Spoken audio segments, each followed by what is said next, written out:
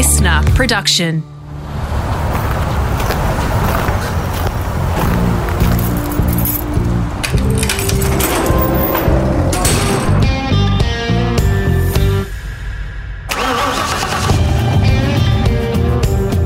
I'm automotive commentator and journalist Greg Rust, and this is Rusty's Garage. For this episode, I would ordinarily be talking to my guest from pre-season Formula One testing or an early race somewhere. But this year, he's decided, given that there is a massive 23 events on the calendar, to cut back a little. So he's at home in the UK, and I'm chatting to him from my place on the complete opposite side of the earth, effectively. Will Buxton has been immersed in F1 since high school, writing about it, learning from some of the most respected journos who he kind of pestered to get some experience. That enthusiasm helped open doors, and later on he would venture into commentating and broadcasting, not just on F1 but IndyCar and more. Will has been at the forefront of the sport's new digital era too, on all sorts of platforms. Many of you will know him from post-race panel shows on Twitter, all kinds of content for motorsport.com, and of course, the Netflix Drive to Survive series. There are 2 trophies, 2 championships at stake. One for the individual drivers and one for the teams. And with both within reach, everyone's pushing themselves to the absolute limit. Over the 4 seasons so far, he's become their main storyteller, decoding aspects of the sport for new followers. And there is a lot of new fans thanks to the incredible success of this series. It's helped to unmask the stars of the paddock and give the world a little more access to a game that for so long has had this almost impenetrable veneer the closer you got to it. We'll talk about Drive to Survive in more detail and what it takes to bring this doco-series together. It is quite an undertaking. We also cover a couple of yarns contained in his book on greatest defeats and the learnings that some legendary drivers took from those moments and more. This pod and a couple of others we have in our library are all part of a special drop to celebrate the return of the Australian Grand Prix, so make sure you check that out when you get a moment. We begin this ep with a lasting impression, literally, that motorsport had on Will Buxton from an early age. The first time I experienced motor racing actually physically affected me. I still have a scar on my shin from the Prescott Hill climb when I was, I think, 4 years old. And my dad took me to the Prescott Hill climb. And being a little kid and not really watching where I was going, I tripped over one of those huge metal tent pegs.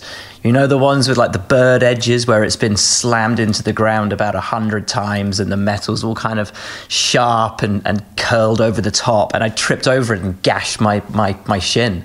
And I still have a scar on my skin from it. So I can say that my first ever memory of motorsport is forever etched into me. Crazy. And I you know how it is, mate. You fall in love with the sound and the colour and the speed and the smell, and the sort of the terrifying nature of it. Certainly as a kid, just how kind of scary it was, and how impressive these people who were driving these cars, you know, up a hill as fast as they could in you know, whatever they brought were. And I just sort of fell in love with it there. And, you know, my dad wasn't a massive racing fan, but we lived near the Prescott Hill climb. So we went to that and then started watching Formula One on TV, and we both kind of got into it together. And it was very much a ritual. You know, my mum would cook lunch on a Sunday, traditional British Sunday roast lunch. We'd eat, and then we'd sit down in front of the TV and hear Murray Walker and watch Formula One. So that would have been about 1985. My earliest memories of watching Formula One were, you know, probably around 88, 89. So it's Senna, Prost, you know, that incredible era of the sport. And that's what's got me hooked. This is amazing. Senna goes off at the first corner. But what has happened to Prost? He has gone off too. So you're an early 80s child, right? So is there one car maybe in that late 80s period there that you're referring to that you really have a special or fond memory of? Maybe it's one of the McLarens that Senna raced at the time, perhaps. Yeah, from a race racing perspective, it would be those late 1980s McLarens, you know, in the red and white Marlboro livery, and just something about it with that yellow helmet, you know, flashing under the trees at Monza or Hockenheim or something like that. You know, even now looking back on them and watching footage, it was just the way they bounced around, and they were so nimble and light, and the sparks kicking out the back, and, you know, they looked and sounded terrifying. And there was this person in the middle of it who was just an absolute hero to me. Yeah, it was an incredible era, and just a great time to fall in love with the sport, you know. Definitely. You've blended a lot of things in your life and career together in some respects. I want to turn a little bit left here in the conversation, and that is your love of music.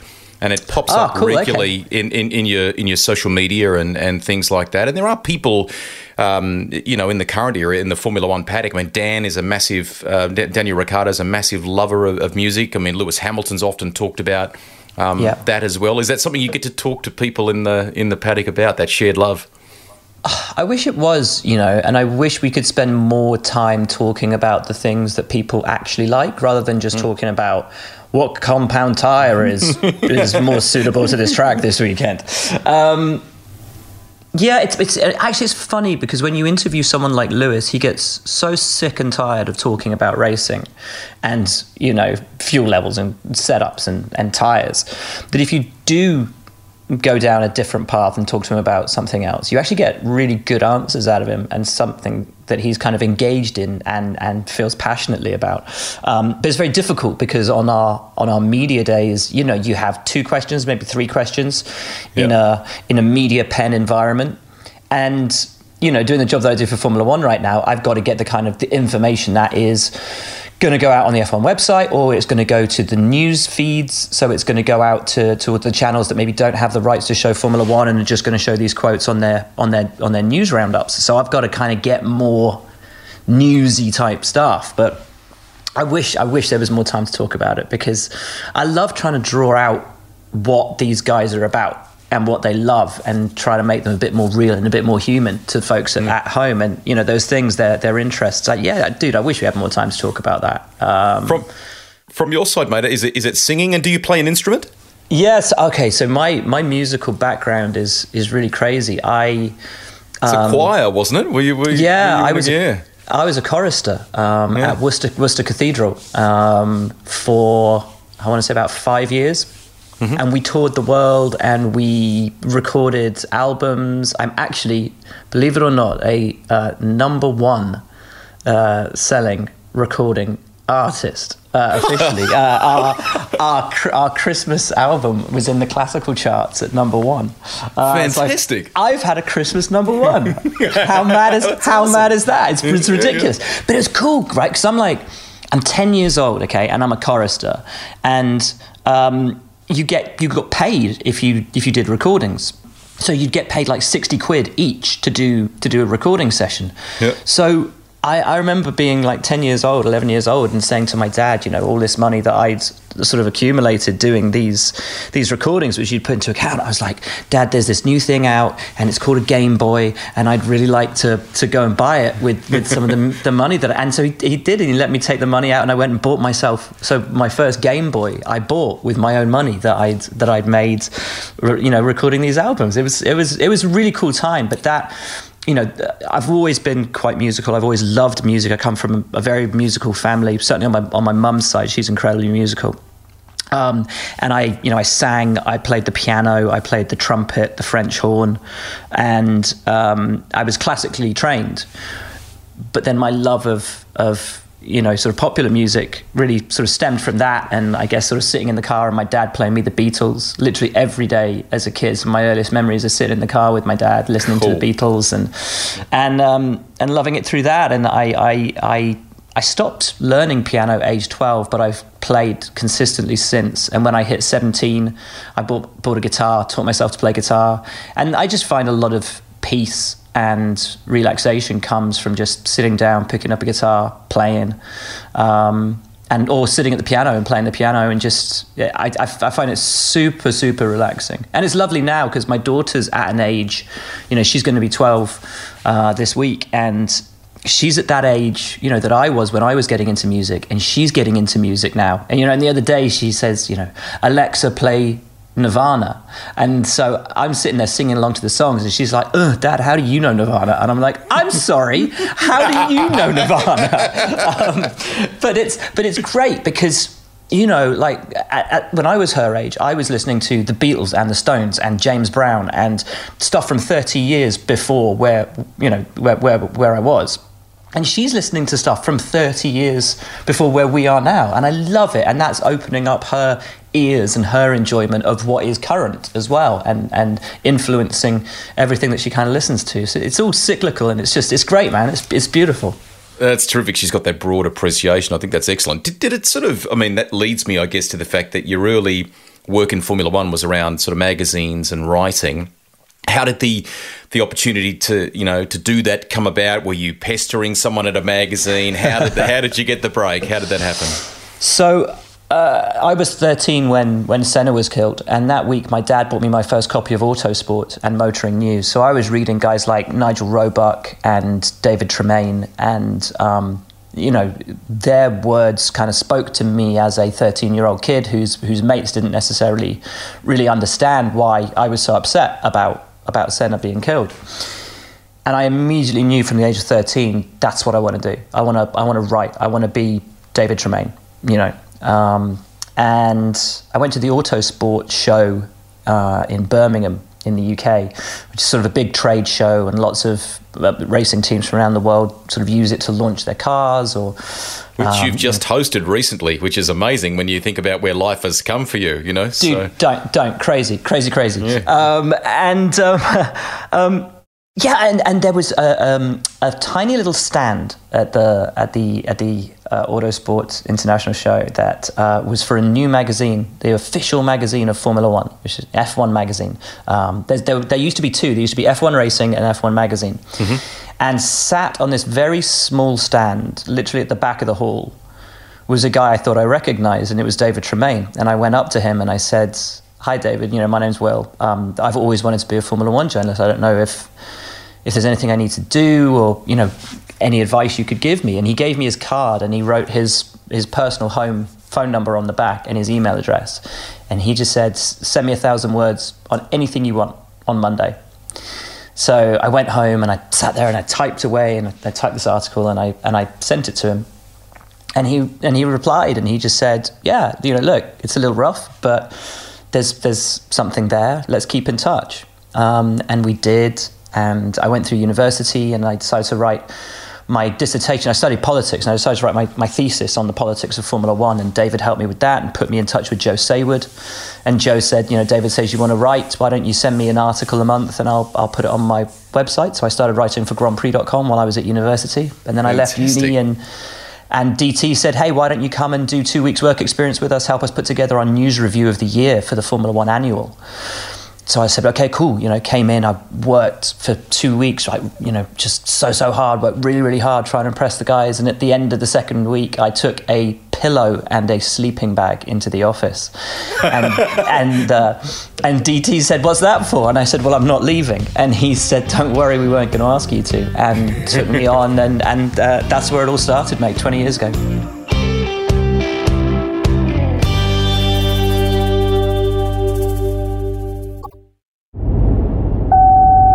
Lights out and away we go. Will, feel free to tell the Netflix guys they can use that.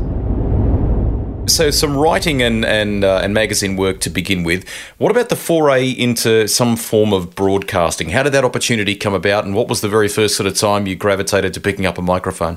Mate, it was all a mistake. They always say television's where journalism goes to die.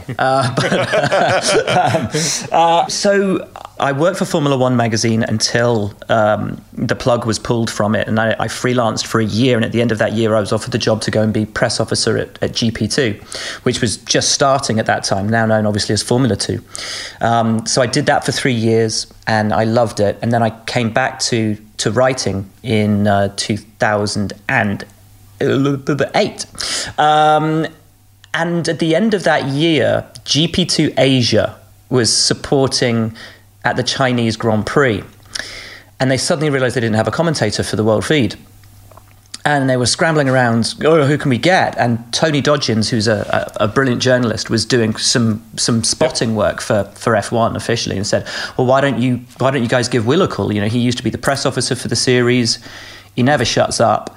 Like, maybe he'd be all right with a microphone in his hand. So they gave me a call. I went down. I did the practice session, not going out live. I've just commentated over the top, or just talked over the top of it. And they were like, that's great. We're going to bring you in for commentary. So I did commentary. I did the races by myself, standalone comms for first ever comms. And then they said, well, we'd like you to come back and do the full main GP2 season for 2009. And that's where it started. Just a complete chance event. And I did the 2009 season doing commentary on GP2. And at the end of that year, I got a call from Speed Channel in the States. And they said, you may not know this, but we've been getting your world feed commentary. We've been putting our own commentary over it. But in the production room, we listen to you as you're commentating, and we love it. And it's really fresh, and it's really fun. And Peter Windsor, who was their pit lane reporter in Formula One, was going off to set up the US F1 team.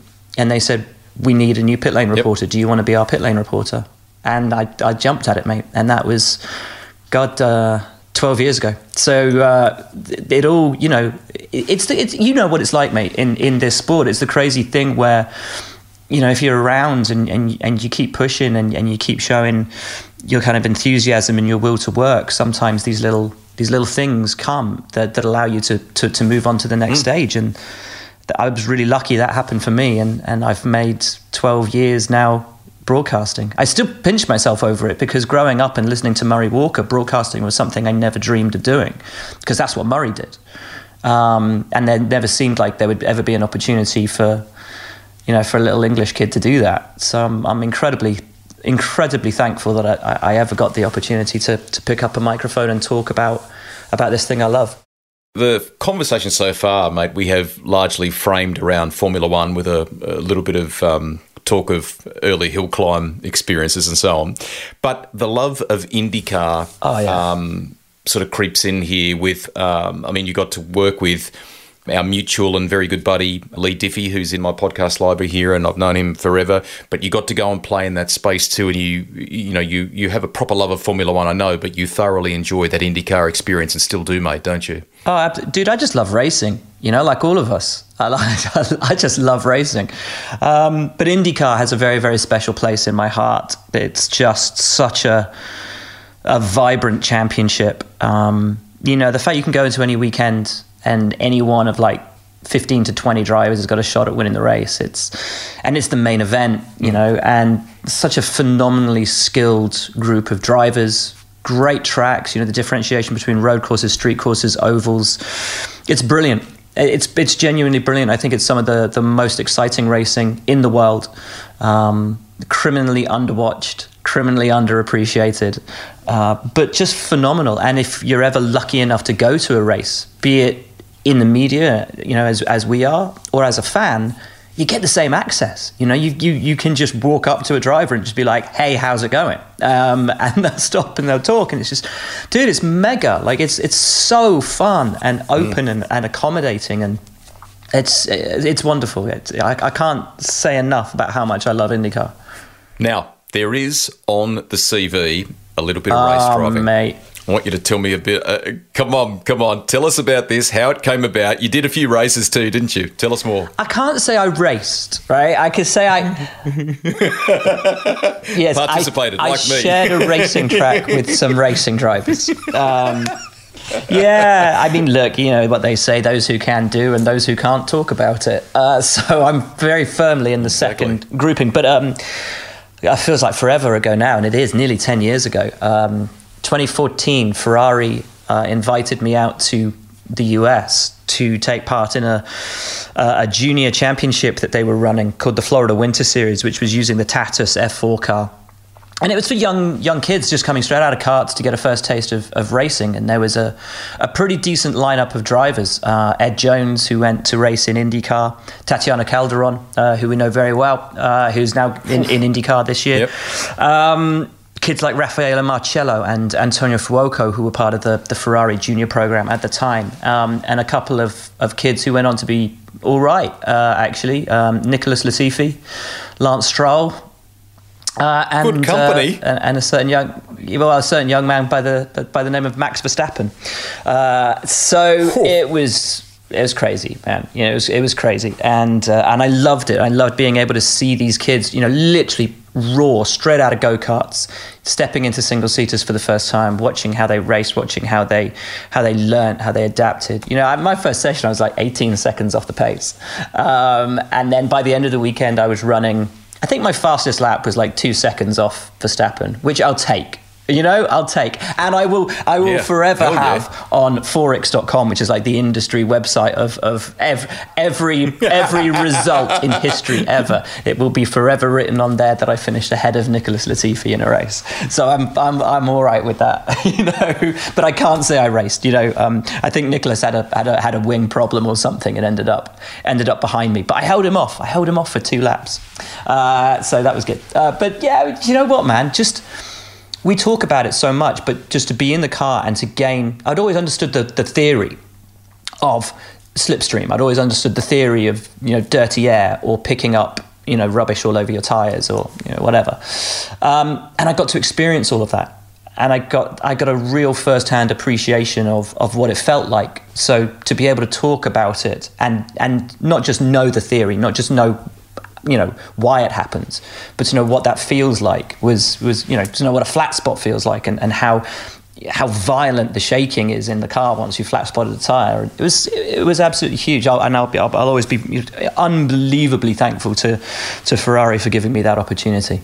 Massive, mate, massive. So at some point here, Liberty Media becomes involved in Formula One. Things change in the American broadcasting landscape, and unfortunately your time and connection with those networks comes to an end, but a new opportunity emerges on the digital side of the business, and it, you know, on paper, Will, it was perfectly timed because they have believed in this space, they have invested in this space, you know, they wanted to give it a youthful feel, a different feel, and you were very much at the forefront of that, weren't you? Yeah, and, you know, this was... Formula One was really behind the curve on it. And I think it's because Formula One was actually really ahead of the curve in the digital space. They had a digital television network years and years and years before it was the thing to do. But it was so early that it was it made a huge loss. So Bernie pulled the plug on its, you know, digital TV and all of that, and it was, you know, they had essentially an over-the-top television offering a decade before it was the profitable or fashionable thing to do. So he was always then, I think, very careful of, or protective of, not moving into something which he saw might be a fad. As it turned out, social media really wasn't a fad and was to be the future. And, you know, digital programming was to be the future. But Formula One had invested nothing in it. And it was one of the first things that Liberty Media did was... And I think they realised that, you know, with the move towards so many countries having their Formula One coverage behind a paywall, if they were going to increase eyeballs and increase the sort of fan space of the sport, they needed to create almost a free-to-air TV through the digital domain. And that's everything that we've done over the last 5 years, is creating that free-to-air through YouTube, through Twitter, through Instagram, through, you know, all of those outlets, and creating content which hopefully would be good enough to go on any network anywhere in the world, to engage, excite, and bring people in and teach them and tell them the stories, not just about what's going on now, but about the history, to give it context. So yeah, it's been a real thrill to be a part of that, to be kind of at the heart of that, and to tell the stories. We want to get to Drive to Survive because there's lots of interest from a listener point of view, obviously. Yeah, of course. Can we dabble, Will, briefly in a great writing experience for you, which listeners of the podcast can still buy at places like Amazon, for example, and that is My Greatest Defeat, Stories of Hardship and Hope from Motor Racing's Finest Heroes. There's a lot of them in there and some fantastic backstories, which I love the notion of. two. Maybe give us two that perhaps stood out for you. I mean, Niki Lauda opened up about the tragedy involving the airline, for example. He's now very sadly left us. There's others in there as well, even beyond the Formula One sphere. I mean, there's Jeff Gordon and Jimmy Johnson and all sorts, mate, isn't there? Yeah, so I wanted to write a book that wasn't a traditional motor racing book, that wasn't really about racing, but was about personal experience and personal difficulties that drivers had been through, how they'd got through them and what it had taught them, whether, their racing experience had allowed them to get through that or, whatever. Mostly just to show that racing drivers under the helmet and under the overalls are just people like us. And to then hopefully allow us, if we're in a space where we're struggling or finding life quite hard, that we could look at our heroes and realize that they'd experienced those difficulties too. And that it's very normal and it's okay to talk about it. And I was really humbled with how open a lot of the drivers were, the stories that they told, and the lessons that they really sort of provided for all of us that we can take into our lives. Niki, as you said, was amazing talking about the plane crash. One of his planes went down when he ran Lauda Air, and he made it his mission to not just prove that it wasn't the fault of his pilots, but to figure out what had gone wrong, why it had gone wrong, and ensure that it could never happen again, because Boeing were adamant that there was nothing wrong with their plane, but Niki had been to the crash site and had seen on one of the engines that the reverse thruster was engaged. And they just passed it off as, things happen in crashes, and so don't read too much into it. And Niki was just like, no, that's not right. And it turned out an O-ring had failed and allowed the reverse thruster to come on at, I think, like 35,000 feet. So essentially it put it into an unsavable spin, because one engine's pushing forwards, the other one's pushing back, and it just pushed it into a spin. And there's a great story that he told in there about, he had tried this in the simulator over and over again himself to pull it out, and he had never been able to do it, and none of his pilots could, and he was just like, right, this is crazy. So he went to the board of Boeing and said, this is what's happened, and you need to accept and admit culpability, and you need to make a change to the design of these planes. They wouldn't accept it. So he said, okay, no problem. I've got one of the planes on the runway right now. We'll go up. All of us, right now. Come on, let's go. We'll go up. We'll kick that reverse thruster in on one side and not on the other, and if we all come down safely, fine. We'll accept it. It's on us. But we won't. And obviously nobody got on the plane, and within a week, I think Boeing had accepted that they needed to do an investigation, then admitted fault, made a change, and now every aeroplane in the world has this safety feature on it, which means that can never happen again. So that was pretty good. But I mean, I think the story that really spoke to me the most was talking to Jeff Gordon and talking to him about his life outside of racing, relationships. He had a failed marriage, how that had affected him, and his family and his friends, and really coming through that. And it ended up, Jeff and I were kind of finishing each other's sort of sentences. And we really kind of engaged with one another, because we both experienced something quite similar. And that was amazing. And Jeff, and it got really emotional. And at the end, we were both kind of on the edge of being quite emotional. And he was just like, well, I know why I'm emotional. Why are you so emotional? I was just like, dude, because I've been there, man. I've been there. So it was, it was really amazing, really, really amazing. And I was very, very grateful that they opened up. I was really hoping to write a second volume of it at some point. And there were so many drivers that I wanted to talk to, one of whom was Vic Elford, who we've just very recently lost. And so, I really want to try and tell these stories and talk to these guys before, certainly some of the ones who are getting on a bit before I lose the opportunity to.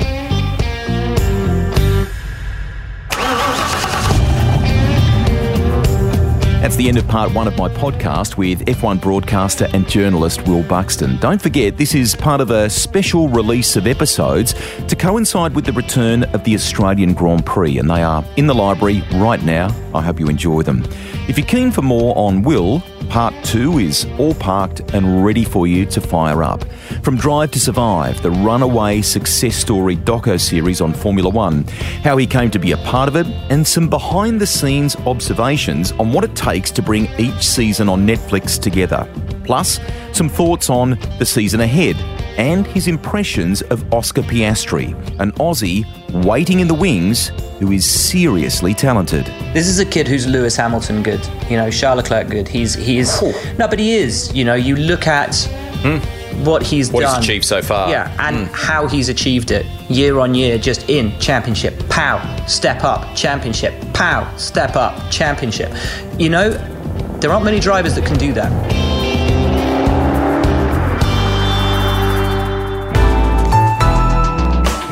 Listener.